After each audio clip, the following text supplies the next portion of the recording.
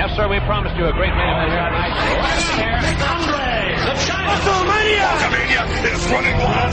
My God, what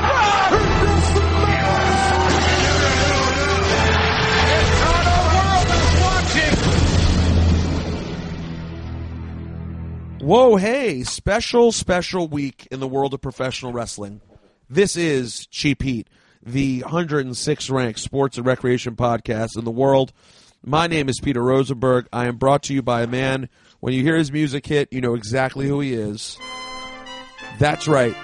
It's SGG, a.k.a. Uptown Malcolm, and I know what everyone's thinking about.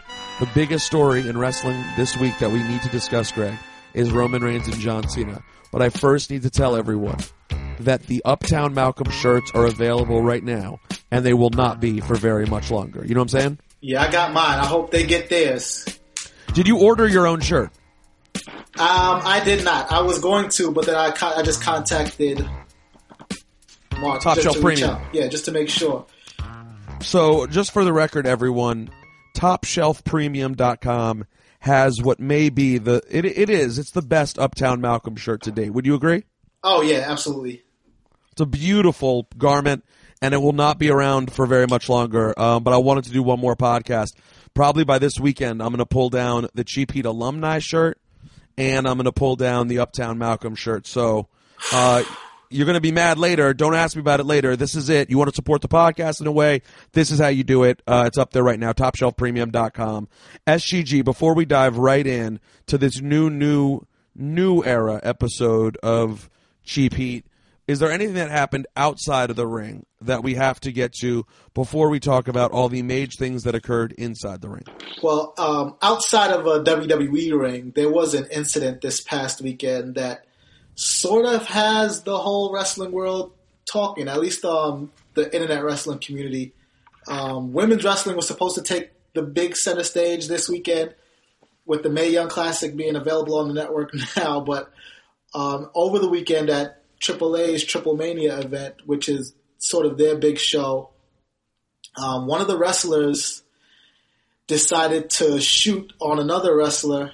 Sexy Star decided to shoot on Rosemary and tried to break her arm at the end of a women's match. And had, everybody's pissed off about it, from Jeff Jarrett to Cody Rhodes to Vampiro to Rosemary, who obviously was the victim in that incident. Wow, can I see video? I did see people tweeting about this, and I did not know what everyone was talking about. I've been a little bit in my own world. Is there video of this? There is video of this. I'm not sure. Here it is. You're not sure what? I was going to say, I'm not sure if you might be able to find it on Twitter. I saw it online. Well, I found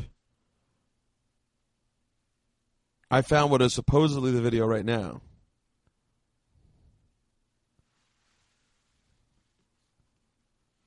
You can't see from this. You can't see from this angle. From this angle, you can't see what would make it a shoot and not just the end of a match. From the angle that I saw. Right. So, Rosemary posted a statement to Twitter, and she said, "Let me make this perfectly clear." By the way, who is Rosemary? Is she good? She wrestles in GFW. I'm not gonna lie. I don't follow GFW as closely as some of our more hardcore listeners do. I know Sexy Star was in Lucha Underground. She might still be in Lucha Underground, and she's really good. She actually was Lucha Underground champion, which might sound crazy to you, but it's true. She is a woman, and she was Lucha Underground champion. That's Mage. All right, well, this isn't Mage. Rosemary says, "Let me make this perfectly clear. If you take liberties with someone's body when they're giving it to you and trusting you to keep them safe, you are not tough. You are an a-hole, and you don't belong in this business." So far, I agree. Sexy Star decided to do just that this weekend at Triple Mania, and while I have remained quiet on social media until I was more calm to address the situation, I have now been informed that she is telling people that it is a work. You are all now being informed that Sexy Star is a liar. She was a liar in the locker room when she was forced to apologize and instead cooked up some BS excuse that she didn't know, and she is a liar now. You know if you are torquing on someone's arm. You know an armbar is real. You know an armbar is a real and dangerous hold. The only reason your face is not broken right now is because a little voice inside me, in my head, as I lay on the apron, kept repeating, "Don't go to Mexican prison." However, turning to positives, the outreach from the wrestling community has been incredible, blah, blah, blah, blah, blah. Wow. So, yeah, that is crazy. I mean, like I'm saying, from the video I'm watching, for anyone who would sit here and tell you they could tell that it was a shoot and not someone working, I don't think you could tell. But I think it just looks like selling the end of a match. But that's the thing with a lot of these wrestling holds, though, right? Like, they look like they're not that painful, but then, like, if you actually slap on a chicken wing or a figure four or an armbar or something like that onto somebody, and you actually put some stink on it, it will hurt. So like you can't tell from the video, but well, you know what people say. You know what people say about the Cena submission. One of my favorite phrases in wrestling: "Looks like shit, hurts like hell," which is amazing to me because all anyone complains about is that the STFU does not look painful at all, but in fact, it's actually quite painful. But you're right. Like, yeah, there's no way of knowing SGG. So. That is interesting. Anything else that really happened outside the ring that is hands down worth addressing? As much as I hate to bring it up, we got to talk about Saturday night, right? Conor McGregor, Floyd Mayweather. Yeah, I mean, we could mention a little bit. I thought it was a pretty entertaining night. If any of you guys think that Greg is a very marky wrestling fan, I'm here to let you know it crosses over to other competitive sports as well. Am I the mark? Listen to that. Let me ask you a question. Please. Conor McGregor, right? His greatest attribute is that he believes in himself, like to the point of delusion almost, right? I wouldn't say that's his greatest attribute, but okay. I'll for the. What would you say is his greatest attribute? He's a great fighter. He's decent, but he pushes himself into the upper echelon because he believes in himself to the point of delusion. And he said that he was going to knock Floyd Mayweather out. He believes that he has this mythological, godlike punching power and that he was going to overwhelm Floyd Mayweather. And so Saturday night, after he lost, I texted the group chat and I said, and I stand by this, that anything but a win was a failure for both of them. Conor McGregor and Floyd Mayweather. And not only did Conor not win, right, but this godlike punching power that he claims he had no effect. Like Floyd Mayweather's face looked like he just came from the spa and Conor McGregor punched him in the face 111 times. Like one of those should have been the knockout blow. But not only that, the fight went exactly like I said. Like when we was on Cheap Heat a few weeks ago, I said, this reminds me of the Hatton fight, and it's going to happen to go down just like the Hatton fight. And it did. Now, you could call me a mark or whatever, but I was right about the fact that it was going to end up like the Hatton fight. Conor McGregor is... But those are two separate points. He is delusional, and him... Being right about the Hatton fight, I mean, most people thought that the fight would play out exactly the way it played out. That's what the smart logic was betting Floyd knockout at some point he would get a knockout. How am I the mark? That's not crazy. Because you're a mark because you believe. You're a mark because you believe. But that's what makes you a mark. The fact that you believe what Conor says to sell the fight, as if he actually believes that. You don't think he believes that he was going to knock Floyd out? No. Then no, I don't. I think he wanted a check. I think the reason they were hugging each other at the end is because they went, oh my God, we just had the highest grossing night in boxing history. We came up with a plan. We executed the plan. And guess what? In the end, it turned out to be halfway entertaining and decent on top of it. I think you're giving both of them too much credit. I do think Conor McGregor believed what he said he was going to do. And I think that a large portion of his fans also believed that he was going to knock Floyd out. And if anybody is a mark or anybody got worked, it's the people who bought the fight on Saturday hoping to see Conor McGregor knock Floyd Mayweather out at any point. I agree. That is definitely the people who got worked the most. Absolutely. But I also felt that a lot of the people who got worked I saw a lot of people on social media who really were relegated to falling completely into the racial stuff that they played into and really found themselves hating McGregor and celebrating Floyd Mayweather.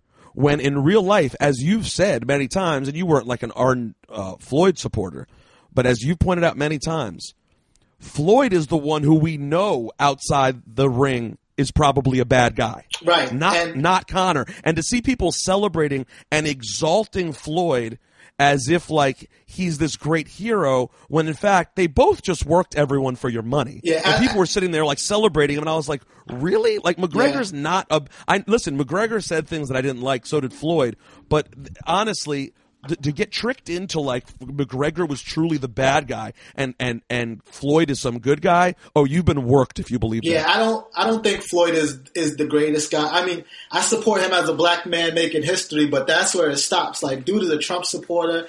He beats women. He uses the fact that he's a black man to like get over when he can, but then he forgets about it. But he did it with you. He did it with you. You literally just said, I just rooted for him because he's a black man. I didn't say I rooted for him. I didn't like. You said I support him. So at what point do we draw the line of you can't support someone in spite of the fact that you belong to the same ethnic group? At what point does that, and Greg, I'm just asking you this question I think is a challenge for not just you, for people to think about in general. At what point does that just become ridiculous that you're like, I support a guy who I believe has beaten women, is a Trump supporter, all these different things you said, but I still support him because he's a black man making history? At what point do you say he's a black man who I wish wasn't making history? It's true. I wish it wasn't him. I wish it could have been somebody else. I can't pick a name. The Usos, for example. right. or Shelty B. But no, seriously, I only supported him to the point that it meant that he was going to get 50-0 against Conor McGregor.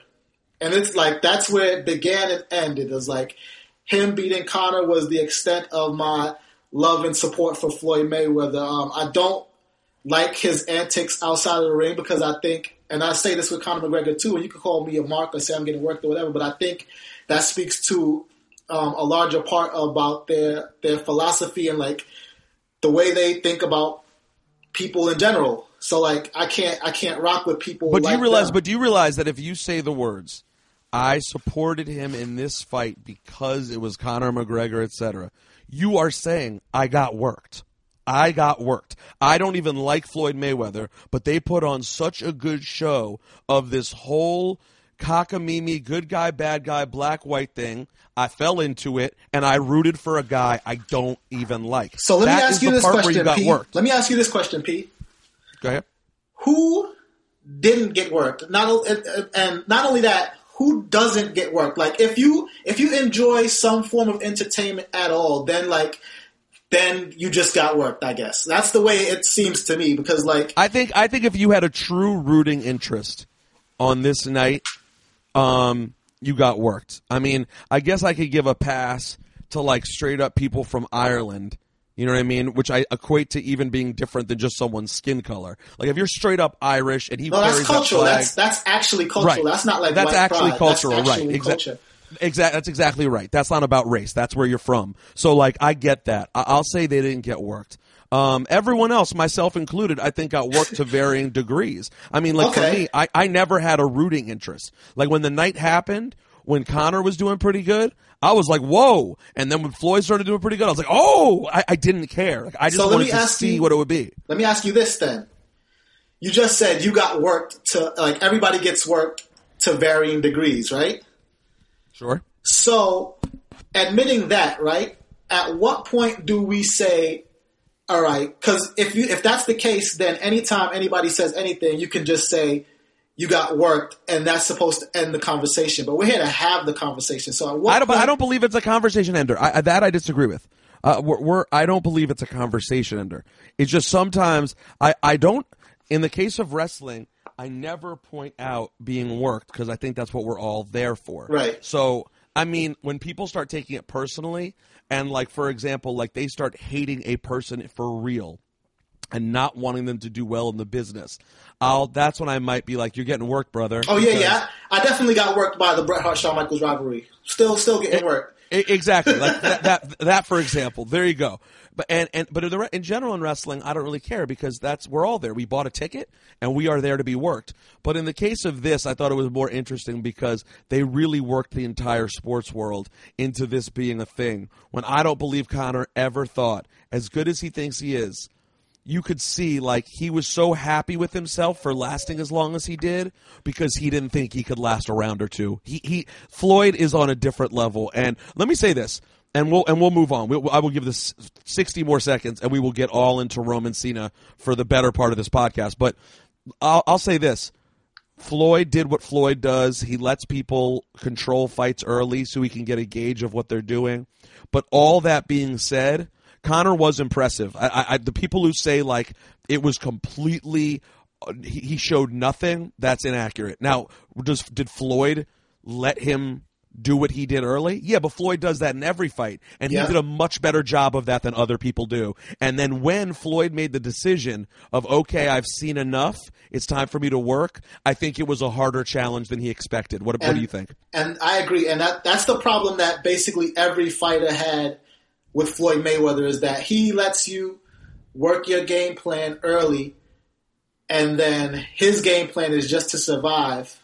And then when he kicks in his game plan, after he actually get a feel for what you can do, then your plan becomes survive. I think that's the problem. When Floyd adjusts, people can't adjust to that adjustment. And so, like, everybody fails. And it's just a testament to how smart he is in the ring. All right. Well, SGG, let's just get right to it. Number one takeaway from Raw this week and from wrestling this week is the promo we got from John Cena and Roman Reigns. First of all, to my personal surprise and many others as well, it's official. They will square off at No Mercy in Los Angeles 3.5 weeks from now, whatever it is, 3.5 weeks from now, in a regular, good old-fashioned, one-on-one, no title on the line match. I'm very surprised that we're getting this at No Mercy, but I was also surprised by how much we got on Monday. What do you think? Do you have any idea what the logic was? And I'm not knocking it because, man, it created great conversation and excitement, and every pay-per-view has to sell, not just the big one. So I'm all for it. But, Greg, in your mind, what do you think could possibly be the impetus for them jumping to this right now and jumping right in as hard as they did? Man, I think Zach Linder pointed this out in the group chat too, is that the money was on the table right now. So they're going to take it right now. Like, the match is there, and this idea of saving it for WrestleMania. They even said it on Monday several times that this is a WrestleMania-worthy match. I think John Cena even said it out of his own mouth. But WrestleMania is not until next year. So, and in that time, anybody could be injured. Who knows what either one of them are going to be doing at WrestleMania. Who knows if they even have plans for something else that might be bigger for both of them at WrestleMania. But this is ready right now, so let's get it right now. I think that's what it was, too. It was an example of they don't know what Cena's schedule is going to be. Cena was in a sort of in-between place having a match with Baron Corbin. He's around right now. They were going to go Strowman and Brock. So I think it was just one of those things where you're right, where I think they made the right decision. And call me a shill all you want. You applaud WWE for saying, all right, well, let's not waste it. Let's get to it later. They said, we don't know when there's going to be later with John Cena's schedule. So let's get to it right now. And if it's awesome, by the way, if it's awesome, none of us know when Cena's going away again. He may disappear right after No Mercy, so they come back and do it again at WrestleMania. We have no idea. So I think you have to be happy they're getting to it when they are, as much as I'm surprised by it. And listen, believe me, no one's more surprised than me, because me and Sam work out our schedules for who's going to do what pay-per-view. Yeah. And I handed off No Mercy right away. I was like, I'm not going to LA. If I can avoid, I love going to LA when I have time to go to LA. But going to LA for like 48 hours to do a pay-per-view, I was like, let me wait and do the October pay-per-views. So I'm not scheduled to be there, and I'm sitting here like, man, they may have to find work for me at No Mercy. Like, I don't know how I can miss it. Like, this is, I'm so interested to see how they work together, and you could see how much real animosity there is, which I find really interesting. Now, Greg, I'm worried that my take that I had out of the promo is almost going to be ruined because I'm with you, and my assumption is you're going to go so far in the direction that I already think that you're going to make me disagree with myself. Listen, this was my takeaway from the promo. Right at the top, you said it. This was a great promo. Like it was entertaining, like edge of your seat, hanging on every word, entertaining. Now, something I did notice right away, and I rewatched it a couple of times just to confirm that, my suspicions were correct, or, my gut feeling was sort of correct. And it was the fact that this promo, I feel like it was pretty even with Cena and Roman. Obviously, Cena got the better of him, but it was not ether by any means. And I felt like neither one of them, like, they didn't really bring much that was original to the promo, but for the first time, they were both acknowledging things that had been said about each other in a promo. Because if you notice, it was like Cena said the same thing to Roman that he says to everybody else that he feuds with. I'm still here because you can't take my spot. And Roman said the same thing to Cena that everybody else before him said to Cena, which is like, you're a part-timer, you bury people. So none of that was original. It was just them parroting internet comments towards each other. And the reason it felt like Cena won was because more people on the internet had been saying that, and they wanted to hear that, and they wanted to hear it directed at Roman Reigns. So you think the reason that ultimately people preferred Cena's performance was just because simply it validated everything they were saying? Well, and the people who once hated Cena now hate Roman much more. Yes, and that doesn't mean that they love Cena at all. It just means that they hate Roman more. Even the concept of Roman being like a corporately made version of Cena, it's not true, but it played well on TV. Even the idea when Cena said, when I had the U.S. Championship, I used it to bring in new superstars like AJ Styles. Cena wasn't U.S. champ when AJ Styles and Cena had their program. Rusev was. And in fact, it was Cena that answered AJ's challenge, not AJ that answered a Cena Open challenge. So that was a lie, but it played well. Well, that's a great point, SGG. A rare stat from Stat Guy Greg. We appreciate that. Listen, was Cena good? Yeah, he was really good. Was he great? No, that was not his best. He's done better recently, honestly. Like, there was a time when I can't remember which one it was. Maybe it was one with AJ. But there was a promo that Cena cut in the last year that I thought was even better. I think, to your point, people were just so ready to hear someone say those things at Roman that they loved it. And the reason everyone's burying Roman is because Roman had that one big flub. Yeah.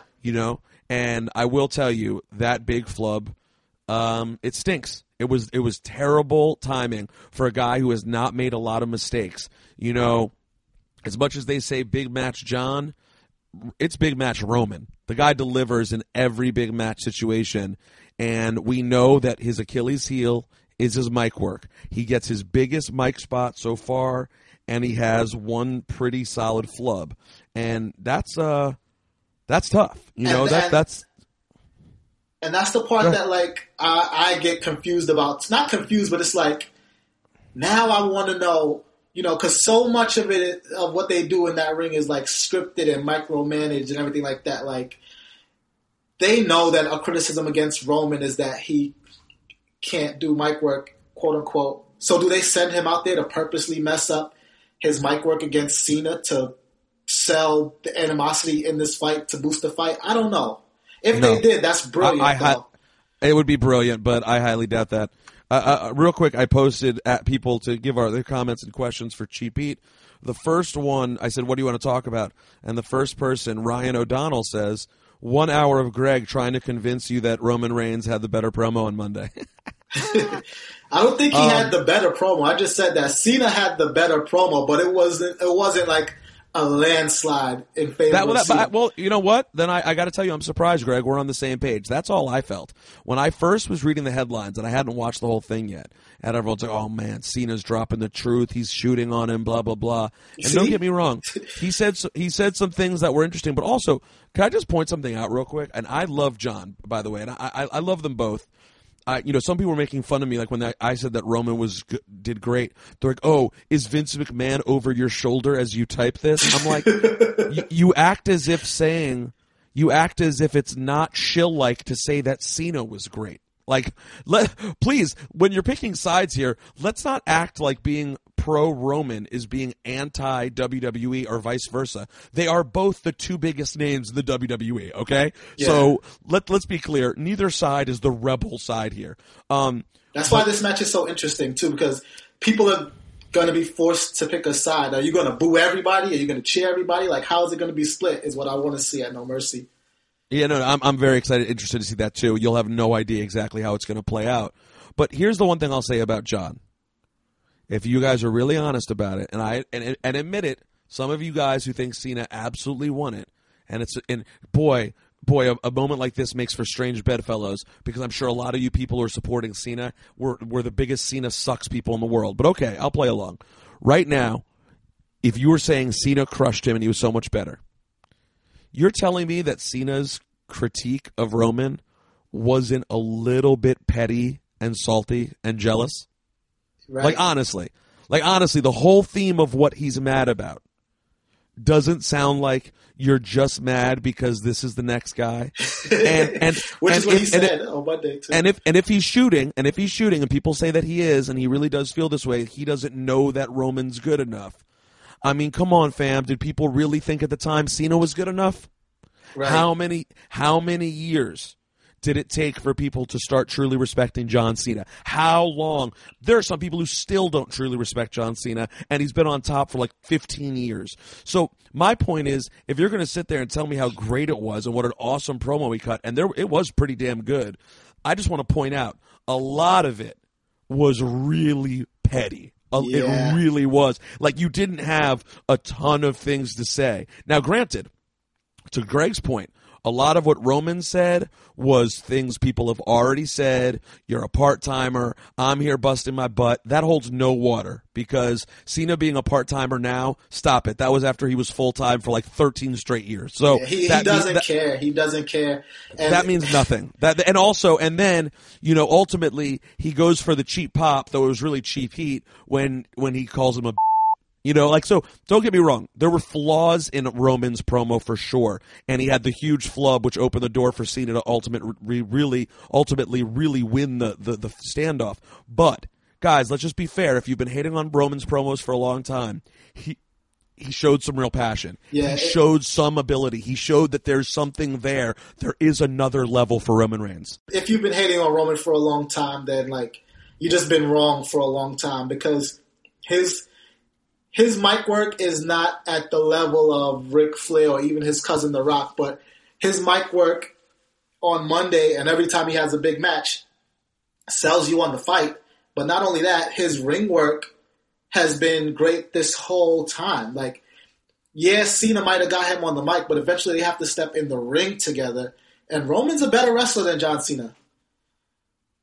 I agree with you about that. I mean, I'm gonna stop you here, Greg, because you said he's not as good a promo man as the Nature Boy or his cousin The Rock. He's not as good a promo as the New Day or the Usos. Okay, he's not as good a promo as Alexa Bliss at times. You know what I'm saying? But does he have to be, though? Is my point, though? Does he have to be It depends. I mean, it depends. To be the number one guy in the modern era, ultimately, no pun intended, Ultimate Warrior might be the only one who couldn't really cut a promo, and he was still compelling on the mic, even though it was crazy. But he didn't last that long as champion. The guys who you expect Roman to be, Greg, I'm actually going to say, yes, he does have to be great on the microphone. He has to. But he has to get better than he is right now. This is what I don't understand then. Like, how is it that he has to be better on the microphone, but then like all these guys who are so in the ring like skate by? This is wrestling. Yeah, but he's number one. Like you're talking about. Listen, Shelton Benjamin does not have to get good on the microphone, and I got news for you: it ain't going to happen. Shelton is who Shelton is. I mean, we haven't heard him talk much yet, but my guess is Shelton isn't coming back being like, "Yo, give me the stick. I'm going to cut promos." That's not his job. That's not the job of a lot of people. But when you're the number one guy, I really do think that it is your job, and I actually think that a program with Cena is going to be so big for Roman getting to the next level. Love him or hate him, this is going to be a critical time. Now, I think when push comes to shove, his ring work, unquestionable. I don't think anyone could really argue the man has great matches. But I am going to disagree with you that I think if you think about it deep down, you'll agree. For the role they want him to have, you got to be a pretty good mic guy. And I think he can learn a lot having a program with Cena. Yeah, I think he can learn a lot having a program with Cena, too. I just don't think his mic work is as deep in the toilet as people try to say. I agree. I think people probably overstate that, too. Yeah. But I do think it needs some work. Could it be better? Yeah, but I mean, that could also be just us overlooking some things here and there.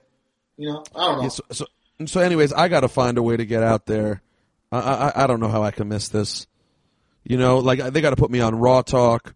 They got to have me backstage. Like I don't want to step on Sam's toes. He's going to be on the panel. You know, and I got to deal with my own. You know, I listen. Next time I get on the panel, who knows? Maybe Jerry Lawler and I come to blows. We don't know what happens. You know what I'm saying? Now, was it after we did the podcast last week that we found out that on his podcast he buried me further? It was. It came out after the fact. Did you hear it? I did not hear it. I refuse to give him a listen. I already know how he feels. Him going deeper into how he feels is not going to change anything unless part of that is like an apology. An apology. I was wrong. That's all you want. Like, an apology. That's right. That's the only way he's going to get a listen from me is if he apologizes. Because he's wrong, yo. He's wrong. Don't you think it would have been nice if in his own hometown of Memphis this week, he would have gotten up and apologized in front of the home crowd? If he had a modicum of class, if he was the king that he claims to be, that would have been the first thing he did. When they play his music before Raw, he would have said, "You know what? I don't want to take up too much time with this on the broadcast, but I did something, very, very rude and disrespectful, and I want to take this opportunity to apologize to Peter Rosenberg." Could have been a .com exclusive. They could have threw it up on the Very YouTube. Good point. Very good point. Hey, real quick, shout out to Joshua Millett, JS Street. He said he wanted us to talk about Cena versus Roman mic work, so I guess we just covered lots of that. And we'll get to some other stuff as well. I don't know. I didn't listen to the King's podcast either. I heard that he explained it more, but like for the record, obviously everyone knows I was paying tribute to Bobby Heenan, and I actually sent an email to Bobby Heenan's wife with a picture of it, just to show love and just be like, hey, I just wanted you to see that I paid tribute. Listen, maybe he would hate it. Who knows? I don't know Bobby Heenan except for the one time I poured my heart out to him and told him that I loved him. Maybe he'd be like, you're an idiot. I'm sure he'd make a joke about me for sure. But the idea of actually thinking I was trying to rip someone off is, dare I say, ludicrous. Yeah, he's an idiot for that. If you were trying to rip him off, the name Bobby Heenan wouldn't have come out of anyone's mouth. You said you were trying to pay homage. Like, if you were trying to rip him off, you did a terrible job at it because you gave him all the credit. Exactly right. That's not how you do it. All right, SGG, we're very excited to see where this all plays. Now, if you had to predict right now who goes over at No Mercy between Cena and Roman, what would you say? It has to be Roman, right? Because, like, you're looking towards the future, and as great as Cena is, it has to be Roman. And Cena winning would contradict some of the things that he said in the promo, this idea that I don't bury anybody and blah, blah, blah. For that to be true, he has to lay down. Or like, at least in the eyes of the internet wrestling community, you know, for that to be true, he has to lose. And whether we like it or not, Roman's the future. You know, Cena is part-time because he doesn't know how much time he has left. Meanwhile, Roman probably has like another 10 years in him. So I am going to say that when it's all said and done, Cena wins going away, and we lose him again for a little while, and maybe even that's the end of September. I don't know if he'd be gone till the Rumble, but maybe he disappears to the Rumble and then is around from the Rumble to Mania. Right? It's possible. Then does he return the favor? Because honestly, I could see a situation where Cena... Oh, yeah, he would return the favor at Mania. I could see a situation where Cena loses and then just leaves it at that. You know, if Cena wins, he got to return the favor because you build in towards the future. Like, if a Cena wins, then what do you get out of that? If he wins, especially if he wins and goes away, do we get a new Roman Reigns? Does more Roman Reigns show more aggression? You know, like a Roman Reigns win does something more for his character because then he can say, I retired The Undertaker, and I beat John Cena clean, which not many people. We just talked about this a couple of weeks ago too. Not many people can say that. It was like 5 people in the past 10 years that beat John Cena clean. Yeah, it's not common. It's not common. I'll tell you this: if they ever get a match at WrestleMania, Cena ain't going over. Cena ain't going over if they get a match at WrestleMania, nor should he. I wouldn't think. Someone said, Steph English says, Roman was almost crying during the promo. I do not think that's true. Yeah, that's an example of the people who just those are the people who think Cena won in a landslide, though. That like, see, now here's a good tweet from Joe. Let it play out. Joe Poulin Jr. Cena and Reigns has to be the greatest undressing of a wrestler in the history of TV, and how well Reigns recovered that no one mentions. That's a good way of putting it because it was a great undressing and a solid recovery. Yeah. People, as you can tell, though, people are really excited. Oh, and then OZ Bronco fan. I give you his so you can write him obnoxious messages. OZ Bronco fan says, an hour of putting yourself over again. That's just rude. Do I put myself over that much? I don't think so, but also it's never like gratuitous overage. You know what I'm saying? Like you don't just shoot. I mean, what do? You want? I shouldn't mention that I do anything. Like I should come home from working at a pay-per-view and then just like pretend I didn't go to work there. That's fraud. Right. That would be totally fraudulent. You should get on your podcast after like being backstage and have insights into all these things that we don't see and we don't get and don't mention any of it. That would be great. Don't say anything because I don't want people to think I'm putting myself over. Yeah, just read results from Raja.com or whatever, or even exactly. better, like read do the same podcast that random rumors. That'd be great. Exactly. We can do the same podcast that like 3 nerds are doing sitting in their bedroom in spite of the fact that I work for the company. How about I be honest about the fact that I work for the company and yet still be honest about the fact that I don't know what the hell's going on and give my best insight on things that I do know. It's what I try to do, guys. I'm going to tell you the truth. And I would love for you guys to give me feedback. Honest truth. And this is putting myself over.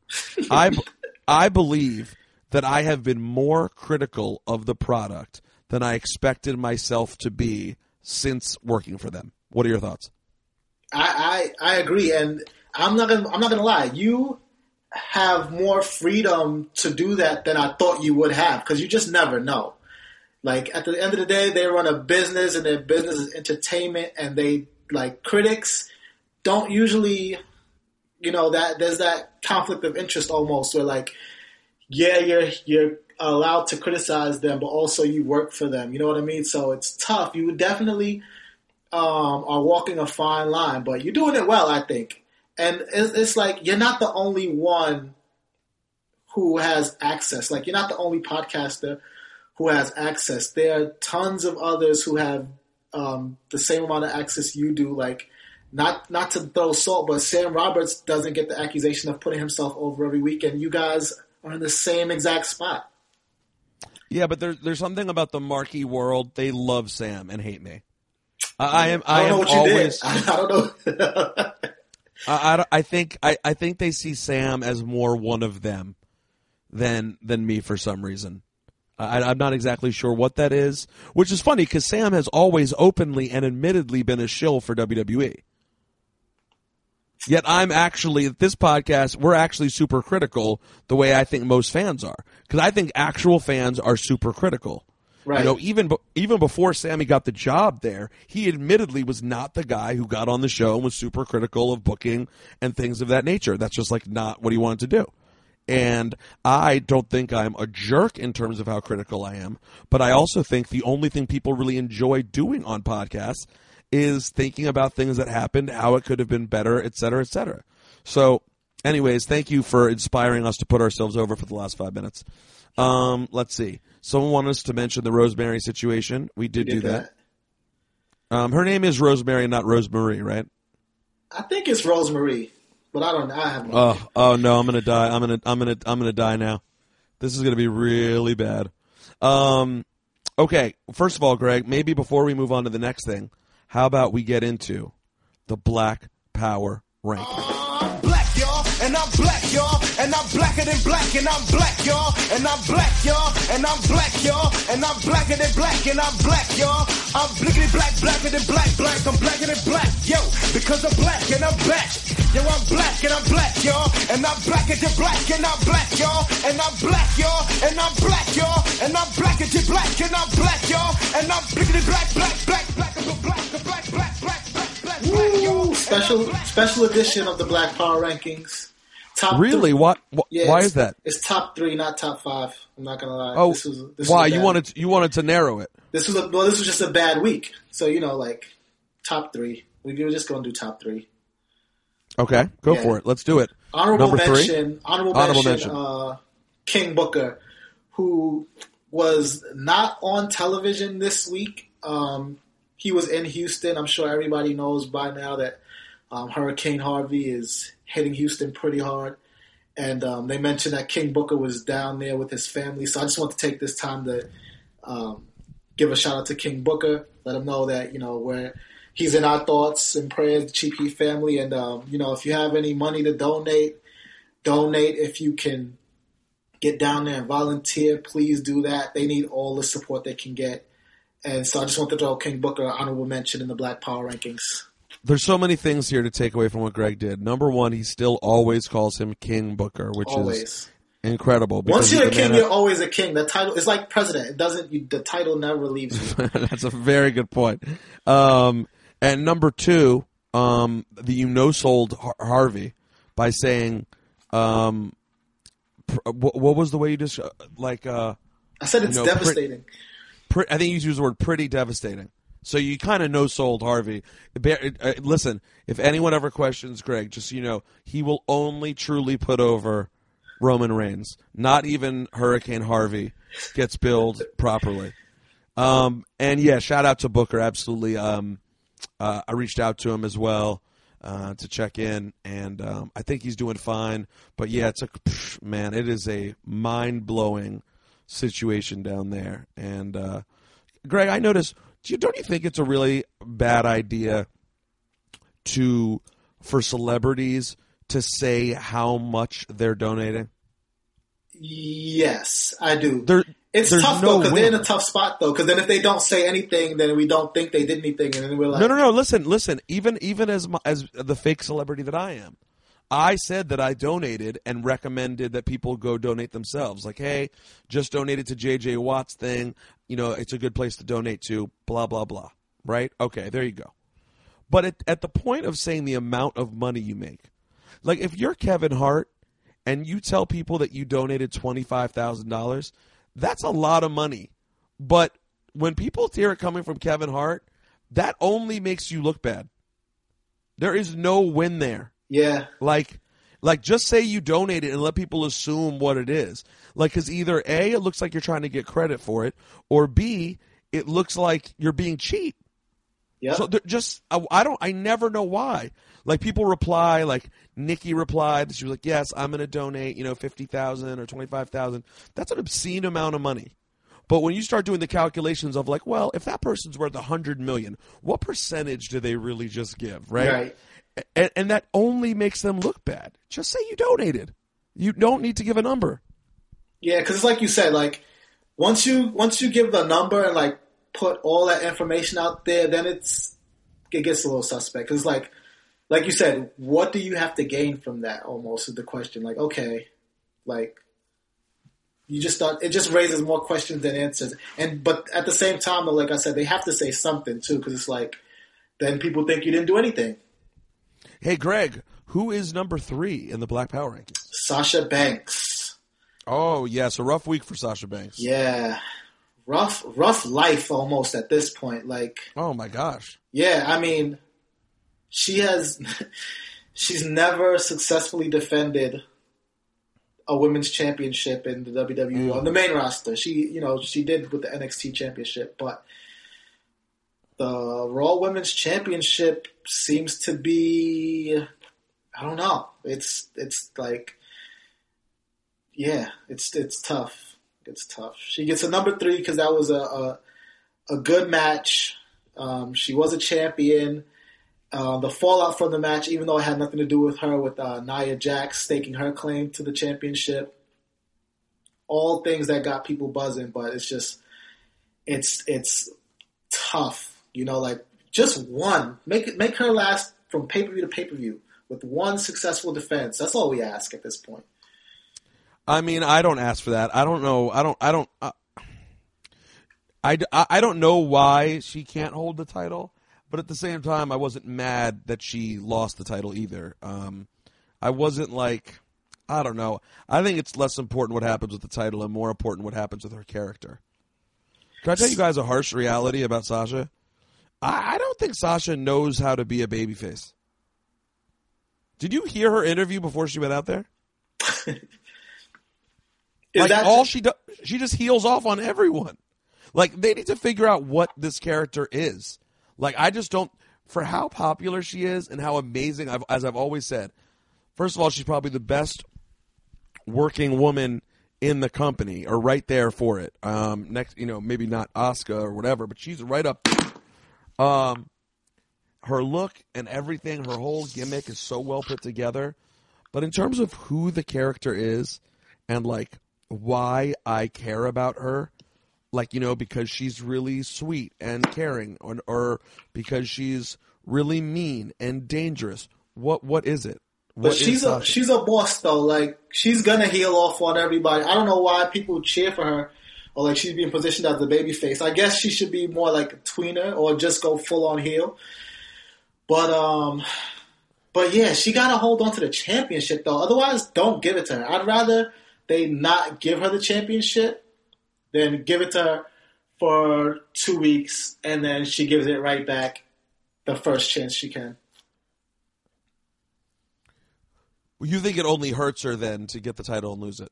Yeah, because she, like, with the other champions, right, they had memorable runs. You know what I mean? Like, you could think of somebody and be like, damn, that run that they had as a champion was great, but she has like memorable moments. But people can get a memorable moment in the middle of a match. Her memorable moment is just her holding a championship above her head, but it doesn't mean anything because she's not a champion. She had the championship, but she has yet to actually be a champion. Yeah, it is an interesting position for her to be in. I wonder why. I mean, I don't know. Maybe it goes back to that same question we asked on Break at the Table a while ago, which is just like, is it just the standing she has with people in the back, and do people just not really mess with her? So they thought it was a good look to give her the title, but at the same time didn't care to have her keep the title. I'm not sure. Upside though, it's I think it looks good for Alexa Bliss, who I don't think probably should have dropped the title in the first place. Right. I didn't think there was enough in that story yet that she should have dropped the title. Like I think Alexa Bliss's character is the kind that should find a way to keep sneaking her way around and keeping the title. And interesting part is what was very clear after the Nia Jax insertion in her story at the end is that her and Sasha ain't going to do anything anymore, are they? Not right now. Yeah, no, not right now. Indeed, Nia Jax bumped Sasha out of the way, literally, and then jumped right to the front of the line. And I don't know about you, but I'm not going to be the one to tell Nia that she needs to go to the back of the line for anything. She's good where she's at. I'm not going to be the one to tell her to wait. So she's the number one contender. Maybe they'll do something with Sasha at first, but even if they do, it's just going to involve her getting beat up by Nia Jax. Yeah, because you can't. There's no way you're going to waste Nia Jax and Alexa now. Like this has to be a thing, and also, how do you? I'll tell you what. I think it's a challenge telling the story, the Alexa Bliss Nia Jax story. Right, because then it's like, I mean, maybe not though. Maybe Alexa Bliss can pull off being a babyface at least for the duration of this feud, and then go back to doing what she was doing. I mean, I don't know. I think Nia's going to end up being more of the babyface here. How though? How does that work? Because like Nia Jax is like the size difference doesn't lend itself to a story where Nia can be the babyface. It doesn't at all. But damn it. Sorry, Dip. Kayfabe only I know. But damn it if Nia Jax isn't just so lovable. And I feel like it comes across in some ways in her character. We'll see. It'll be interesting. You know, maybe I would like to volunteer. Maybe the way I can go to No Mercy is I can be the muscle for Alexa Bliss. Not the muscle. I'll be the brain. You know? King is not going to. King would not like it, no. But I will.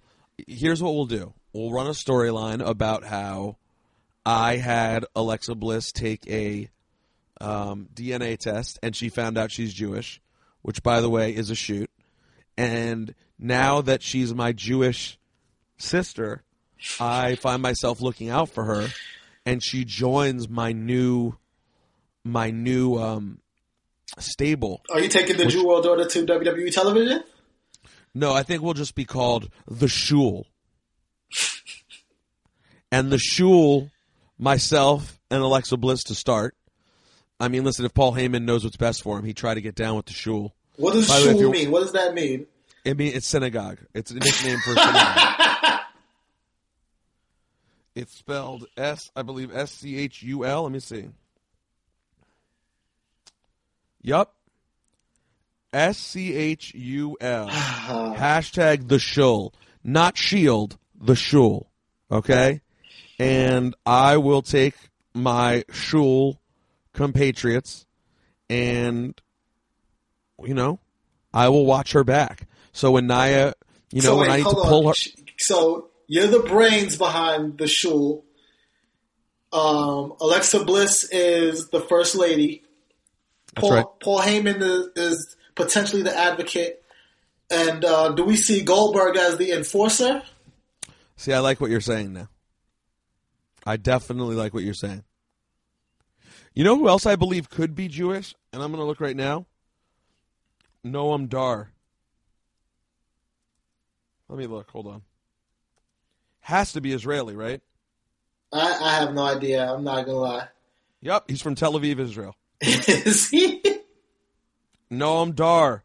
I'm getting him in too. Oh, man.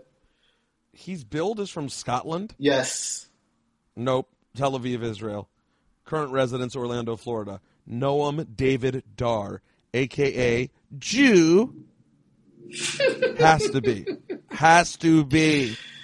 So, you know what I'm saying? We put it together. We put together this little crew. And maybe the way that Alexa Bliss can beat Nia is by having her back watched by myself and Noam Dar at all times. Oh, man.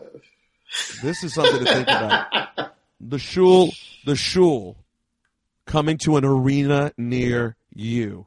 I can't wait. This is going to be major. Yeah, I'm ready. All right, I got to tell you, speaking of things I'm very excited about,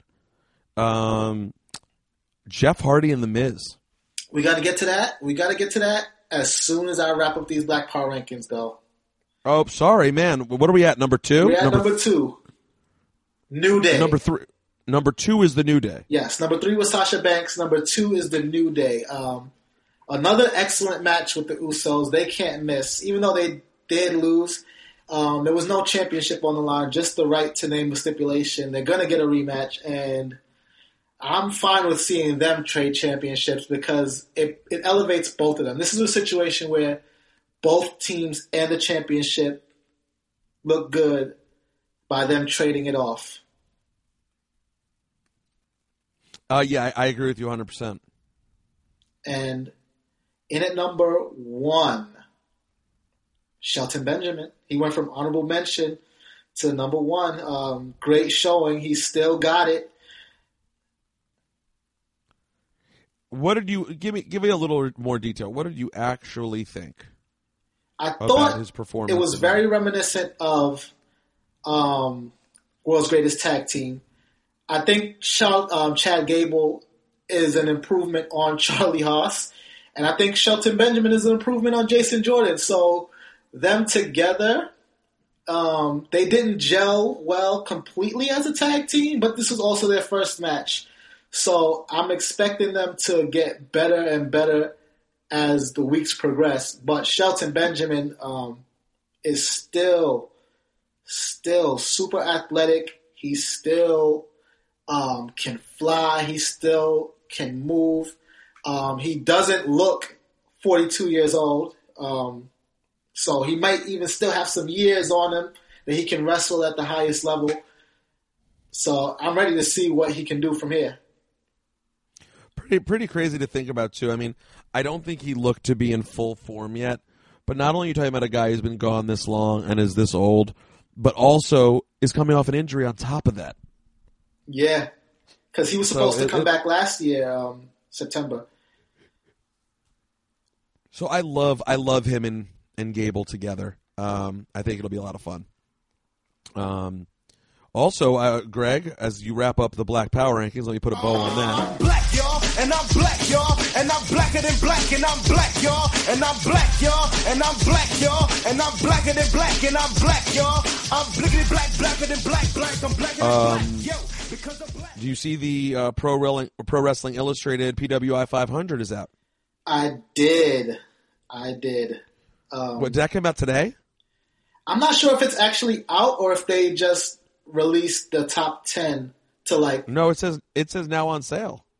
Oh well, then we need to go get that. I did see who was number 1.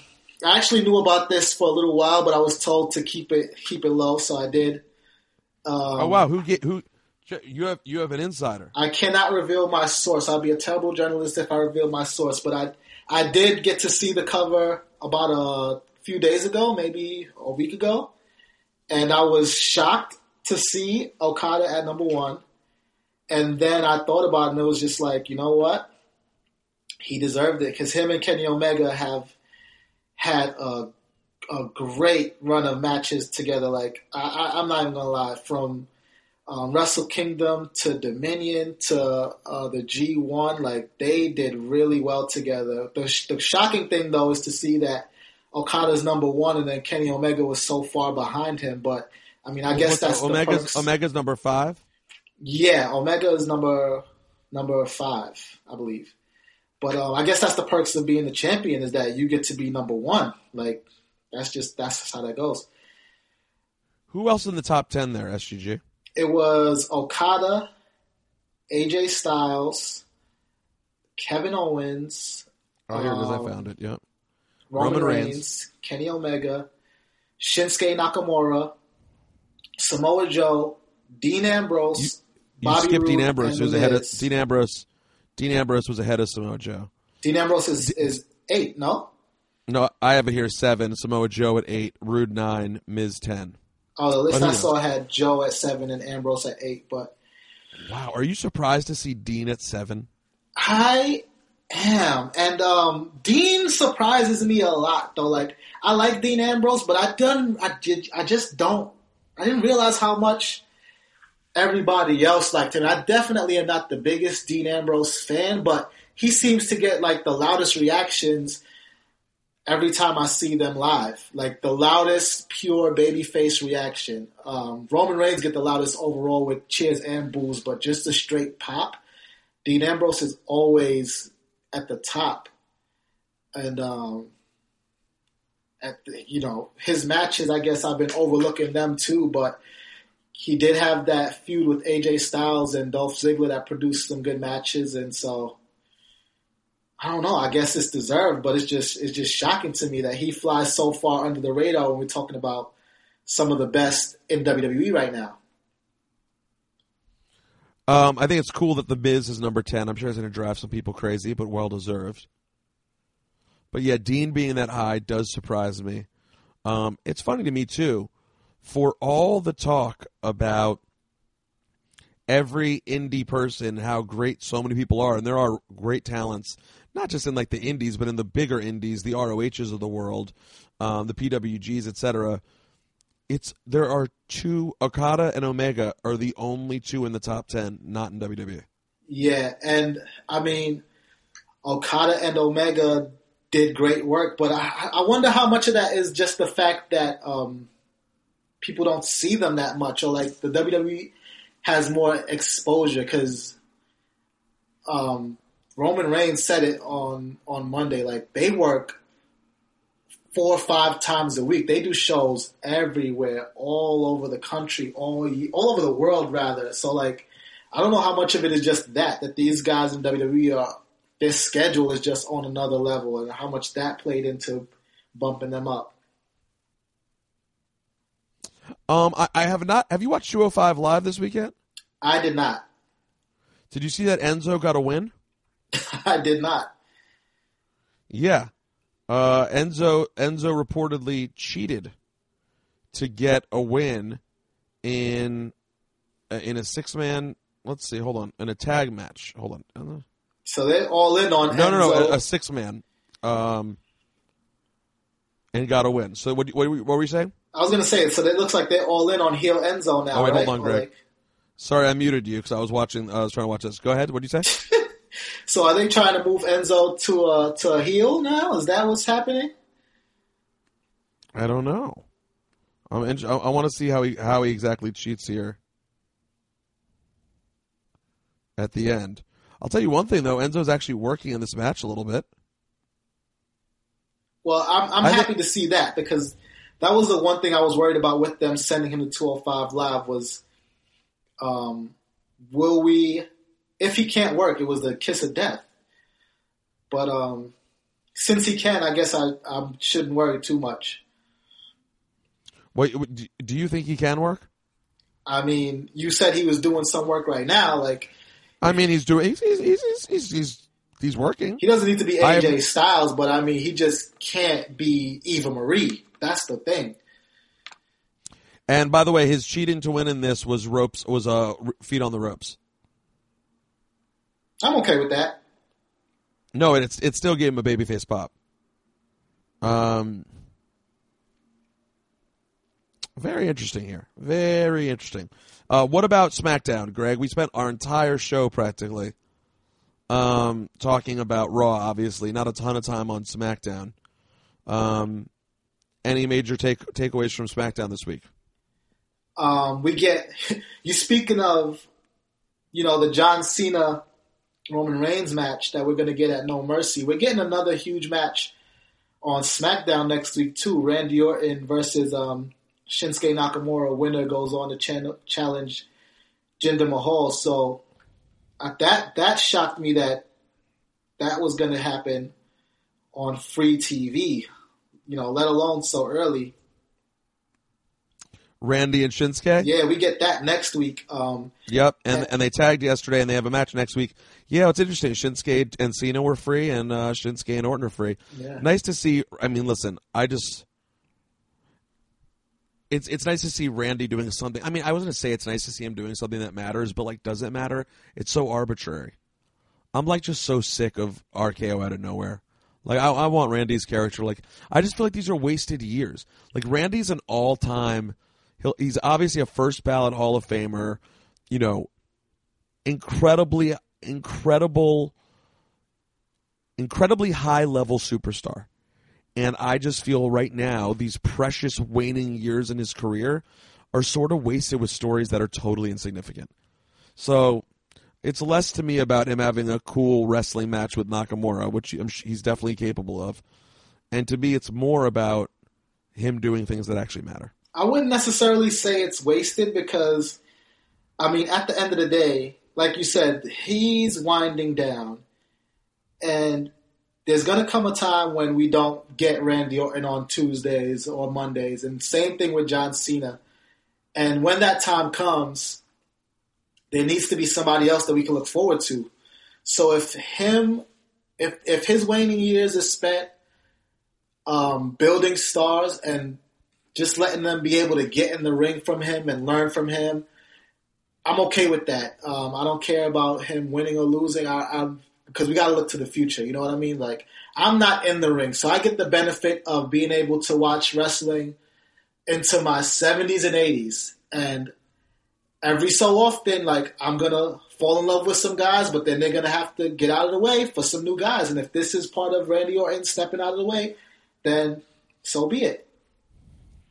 Well, I think that's a morose way. I mean, listen, you can be getting towards the end of your career and still do awesome, meaningful stuff. It's not about just getting out of the way. It should be about doing cool stuff that makes other people better. It shouldn't be about just moving aside. That's not what John Cena's doing. John Cena loses, but he's not just getting out of the way. You know what I mean? For the record, by the way, GFW has released a statement about the Sexy Star Rosemary incident. It was an honor for GFW to be invited to participate in Triple Mania 25, held this past weekend in Mexico City. The AAA talent that we have worked with have been consummate professionals, and the company organized and delivered an extraordinary event in which both DJ Z and Andrew Everett had spectacular showings following the recent surgeries. While the incident with Sexy Star marred an outstanding show, AAA executives have confirmed to us that appropriate measures are being taken in respect of this incident.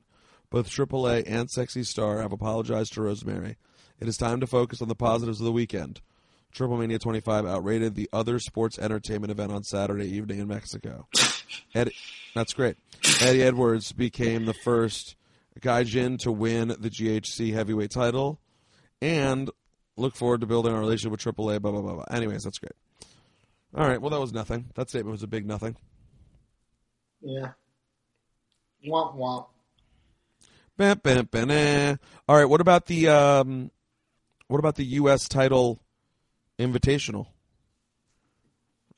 I'm more interested in Kevin Owens being unhinged. I'm not going to lie. Kevin Owens hates that he lost that championship. And to see him go off the rails, like when he threw on that referee shirt, he sort of looked like a natural in that referee shirt. And I love that, like, he started a 5 count and was ready to disqualify Sami Zayn for nothing. Yeah, I'm interested to see where this goes.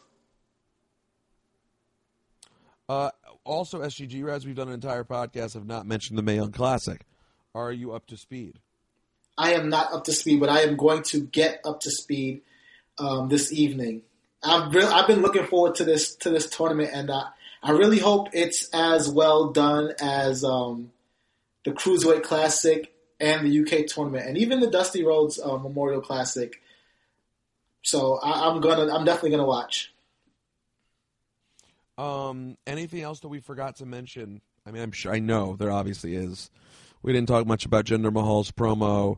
By the way, I'll just say this in closing: we need more from the Jinder character. Him just saying, I represent India and you don't like me. I'm not into it. I want more out of him. I want make him an actual bad guy. Like, I mean, I know it's kind of like I get where they're going with it. It's just A, I'm not comfortable with it, particularly given the time that we're in, and then B, on top of that, it's just not enough. Like, I'd rather just make him a real bad guy. I think like Don't get me wrong. He is developing this sort of monster feel to him, that he's like an unbeatable monster, and that part I like. And the Singh brothers are awesome, and I love that. I love that they was gonna go kiss his feet to apologize. I know, me too. that was awesome too. But there's more that could be done there. Also, do we think that bouncing over to Raw, we think that Jeff Hardy having a solo match with Miz is the door open to Delete Town? Oh man, people been waiting for that for a while. I hope so. I don't know if we even need it at this point though. Like maybe, because I will say this, the company did always see Jeff Hardy as the bigger single star. And even though they brought them back in as a package, maybe that's where they're headed, just back down that familiar road of, splitting up the Hardys and Jeff going back up to the highest level. And Matt just being in a support role for his brother, watching it all go down. It'll be interesting to see what they do there and what level Jeff still has it in him to get to. Yeah. It's crazy, too, because over SummerSlam weekend, Linda pointed it out that when Jeff Hardy was at his peak, he was like the most popular wrestler on the roster, and that it's been a while since anybody was able to reach that level. And I mean like more popular than Cena, more popular than Punk ever was, more popular than Edge, or some of those guys that you might have thought he was a step behind. He was actually ahead. And so maybe they're trying to recapture some of that magic, and they're just going to let him push him to the moon and let him sort of rise to the top again. Who knows? I'm excited to see him versus The Miz, though. Wait. Can you go back for a second? Who's more popular? How do we know that Hardy's more popular? He based this on the hits that they got on .com for for the all return. of these wrestlers, and they were saying that Jeff Hardy's articles and anything that they posted with Jeff Hardy, articles, videos, promos, got it. It was above all those people. It was more searched than anybody else. And I'll say this, and the Hardys' return is the most watched YouTube video of 2017 for WWE. Yeah, and so they know what they have, and maybe they're trying to get back and reclaim some of that nostalgia. Well, I think that I will say this. I would love for Jeff to get to the top one more time, just because I feel like his run at the top was short last time. And there is something about him that's very over. And I think it'll be really cool when he has a meaningful singles match against The Miz and you hear his music hit. And it is a great opportunity to make the IC title, mean something. Yep, which is exactly what The Miz said he wanted. He said he was tired of the IC championship taking a back seat to any and everything else. So now he gets to step in with another former world champion for the IC championship. Very important question. Are you going to have a new microphone by next week? Yes, I am. Wow. Unbelievable. The physically large, physically strong, and now physically willing to splurge, Stat Guy Greg. Greg, how is your physical size these days? It's plateaued a little bit. Any interest in getting back down into fitting comfortably into a large shirt again? There's interest, but I got to tell you, though, I'm not going to lie. I just love good food too much, though. Like, it's catching up to me. In my younger days, I could indulge and not have to worry about my waistline, and now it's catching up to me, so I got to make some decisions, man. I'm just Is the number one problem delicious chicken? Chicken heads. Chicken heads. That is definitely the number one problem. I can never say no. Grilled, fried. Well, if it was Greg, let's be honest. If it was grilled, how big a problem would it be? If it was grilled, it might. You never know, because portion size is part of it too, man. I might go back for more. Portion control is important. Portion control is important. But Greg, by the way, don't ever come down to Maryland, because at the gas station Royal Farms here, the fried chicken at Royal Farms, Greg, you might move here. Oh my God. It is the home of delicious chicken. Hey, guys, make sure to tweet us this week. Show some love. Tell us what you want to talk about next week. Don't forget those Uptown Malcolm shirts and those alumni shirts will be gone by the end of the weekend. TopShelfPremium.com. SGG, I'm going to go back to my vacation. Do me a favor, okay? You want me to stay mage? Yeah, you guessed it. Stay mage. I got you. I can definitely do that, P.